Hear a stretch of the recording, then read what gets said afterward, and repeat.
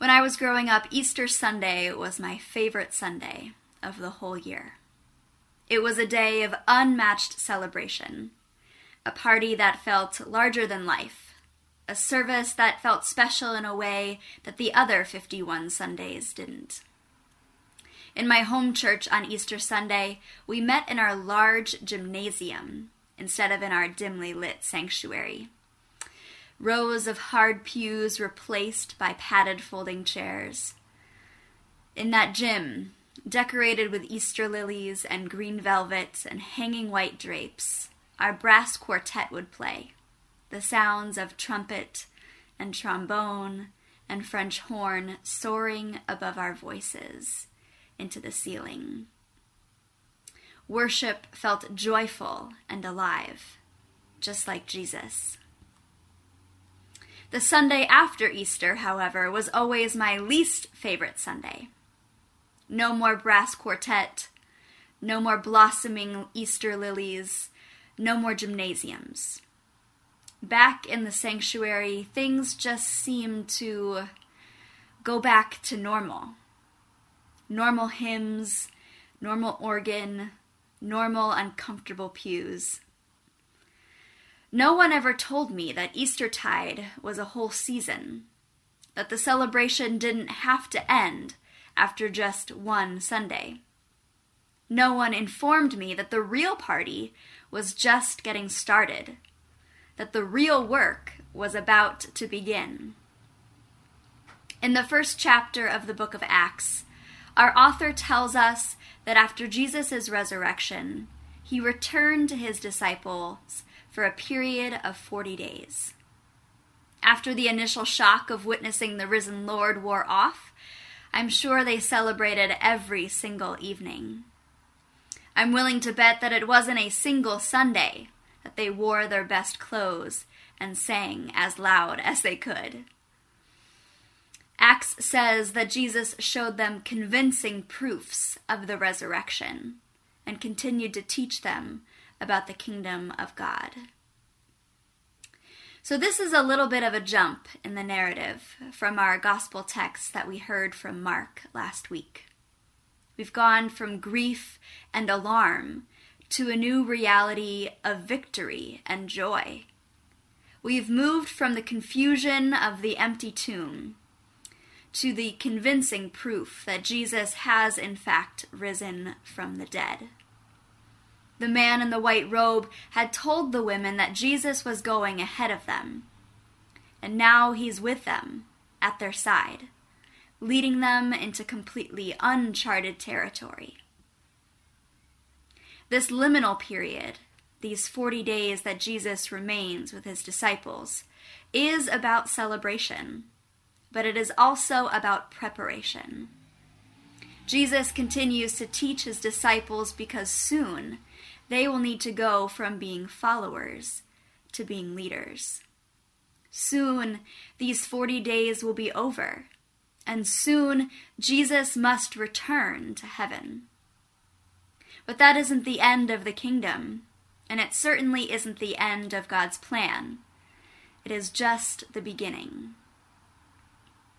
I went down a little bit of a cabin fever rabbit hole the other day in search of the first High School Musical movie. I think it was the nostalgia of everyone sharing their senior pictures on Facebook, plus some deep need to remember a simpler time when the biggest drama was about a basketball star who liked to sing, rather than a worldwide pandemic. The movie opens on New Year's Eve as Zac Efron and Vanessa Hudgens are forced into a karaoke duet, a song called The Start of Something New. Is it cheesy? Yes, absolutely. Did I inexplicably need to watch it and reminisce about my own high school days, which definitely did not involve Zac Efron or impromptu karaoke? Also yes. Zac and Vanessa soon find out that the start of something new can be a little nerve-wracking. Stepping out of your comfort zone and taking a risk can be scary. And when you are brave and move in a new direction, nothing is ever the way it used to be. There's no going back to what you thought was normal. Right before Jesus' ascension to heaven, his disciples ask, "Lord, are you at this time going to restore the kingdom to Israel?" Now, Judaism is a religion of remembrance, a system of beliefs about God based on what God has done in the past. Jews know that God is a deliverer because God delivered his people from slavery in Egypt. Jews celebrate that God is a rescuer because God rescued his people from captivity in Babylon. Jewish rituals and festivals like Passover and Hanukkah help Jews remember that God has been active and present in the lives of his people.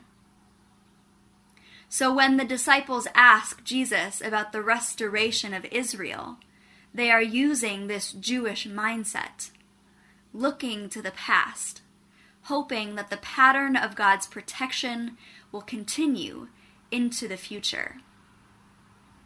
Restoring Israel is a particular theme in Matthew's Gospel, written for a primarily Jewish audience.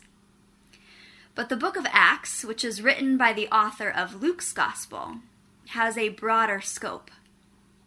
Acts isn't written just for Jews, but for an ever-expanding circle of Jesus' followers, disciples of all nations, apostles of all tongues and all peoples.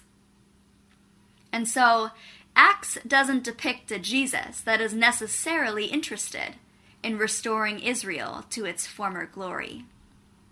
This Jesus isn't on a mission to bring back the days of King David, or to resurrect the era of Solomon's temple. This Jesus' goal is not to make Israel great again. His vision is bigger and more expansive and more inclusive than that. Jesus is calling his disciples to the start of something new, a new season of ministry, a new way of thinking that looks forward instead of looking back. Jesus says to them, "For John baptized with water, but in a few days you will be baptized with the Holy Spirit." Now, this is certainly new. The language of being baptized by the Holy Spirit is a new kind of baptism, a language that we haven't heard before. Jesus continues in verse 8, "But you will receive power when the Holy Spirit comes on you, and you will be my witnesses in Jerusalem and in all Judea and Samaria and to the ends of the earth." The disciples are not only witnesses to Jesus' resurrection, they will be his witnesses all over the earth. Something new is happening in God's kingdom. The kingdom itself is shifting and growing because this is God's chosen time, a truly kairos moment. At my Jesuit university, there was a special retreat called Kairos, led by priests and mentors that were upperclassmen. And freshmen and sophomores entered a lottery to be able to attend.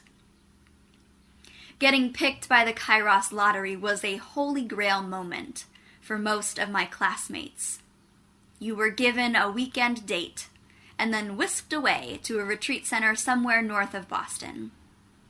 I don't know many of the details beyond that, because anyone who went on Kairos wasn't supposed to talk about it. It was a lot like Fight Club in that way. They said it was transformative, but that you'd have to experience it for yourself.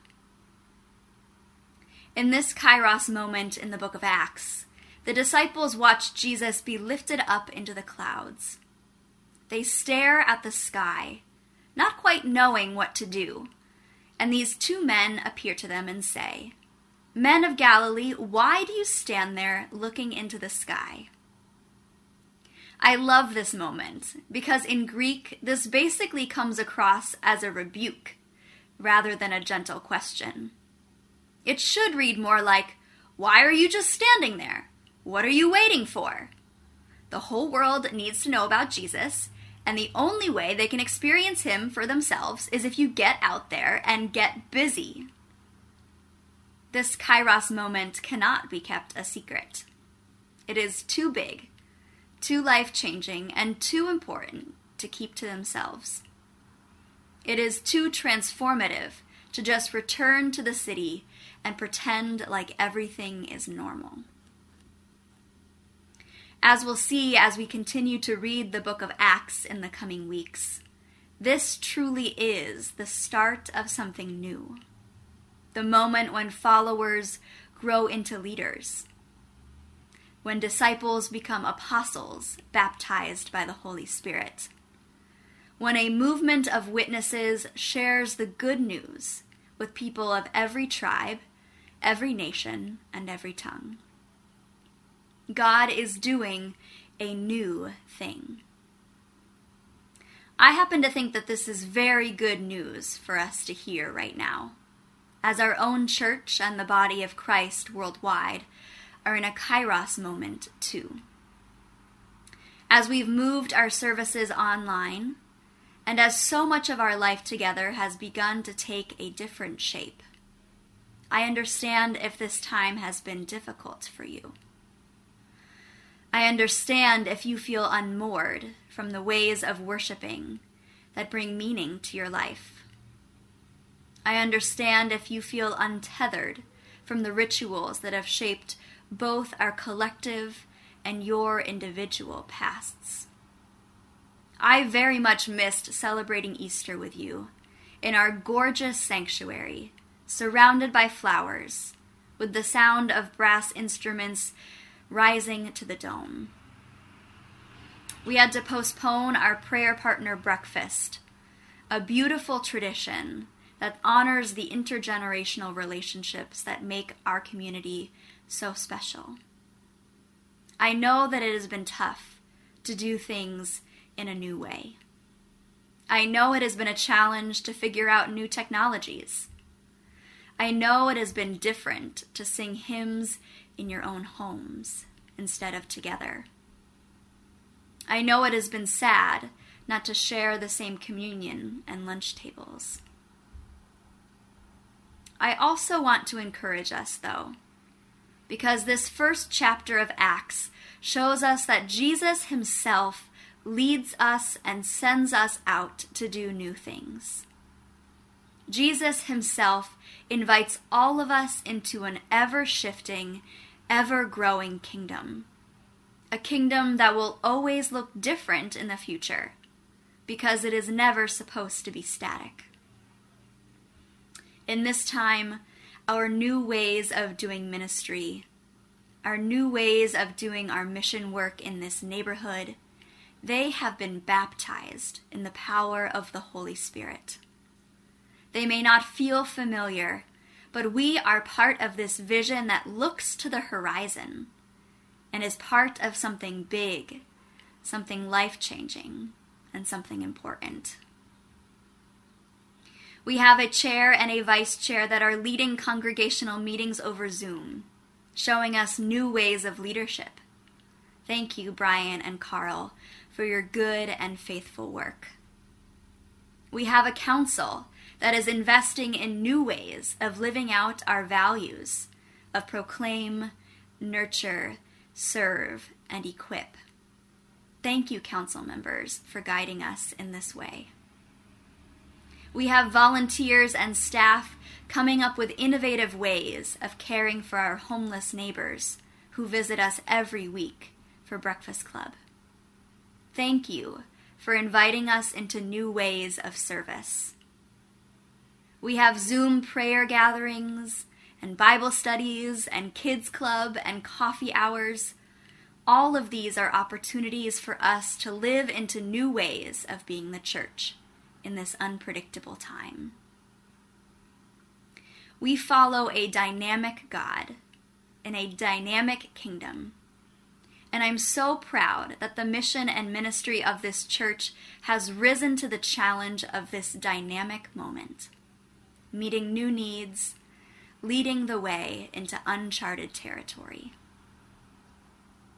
But many of us are still yearning for normal. Many of us wish and pray for the return of our routines, our school and work schedules, the comfort of our lives the way they used to be. In many moments these past few weeks, I have heard myself say and pray that I can't wait for things to go back the way they were. But before we all come together again and worship in unison in our pews, I think this narrative from Acts is inviting us to consider how we are moving forward, rather than just looking back. Pastor Dave Hollis writes, "In the rush to return to normal, let's use this time to consider which parts of normal are worth rushing back to." We can certainly look forward to kids returning to school and the ability to play at the park and the joy of eating at our favorite restaurants. I think it's good and healthy for us to be eager to worship in our sanctuary and to sing our favorite hymns and to share in the traditions that make our community so beautiful. But the disciples don't return to Jerusalem and go back to their previous lives. They don't pack up and move back to Galilee and resume their jobs as fishermen. Because nothing is the same after witnessing resurrection. Their faith will never be normal again. Resurrection is the start of something new. It transforms everything it touches. And so, my friends, this Eastertide is a season of celebration and a season of preparation. It is about looking to the horizon with purpose and with hope. Let's move forward, knowing that Jesus is the one who returns to us and sends us out as witnesses to the good news that the whole world needs to hear. Amen.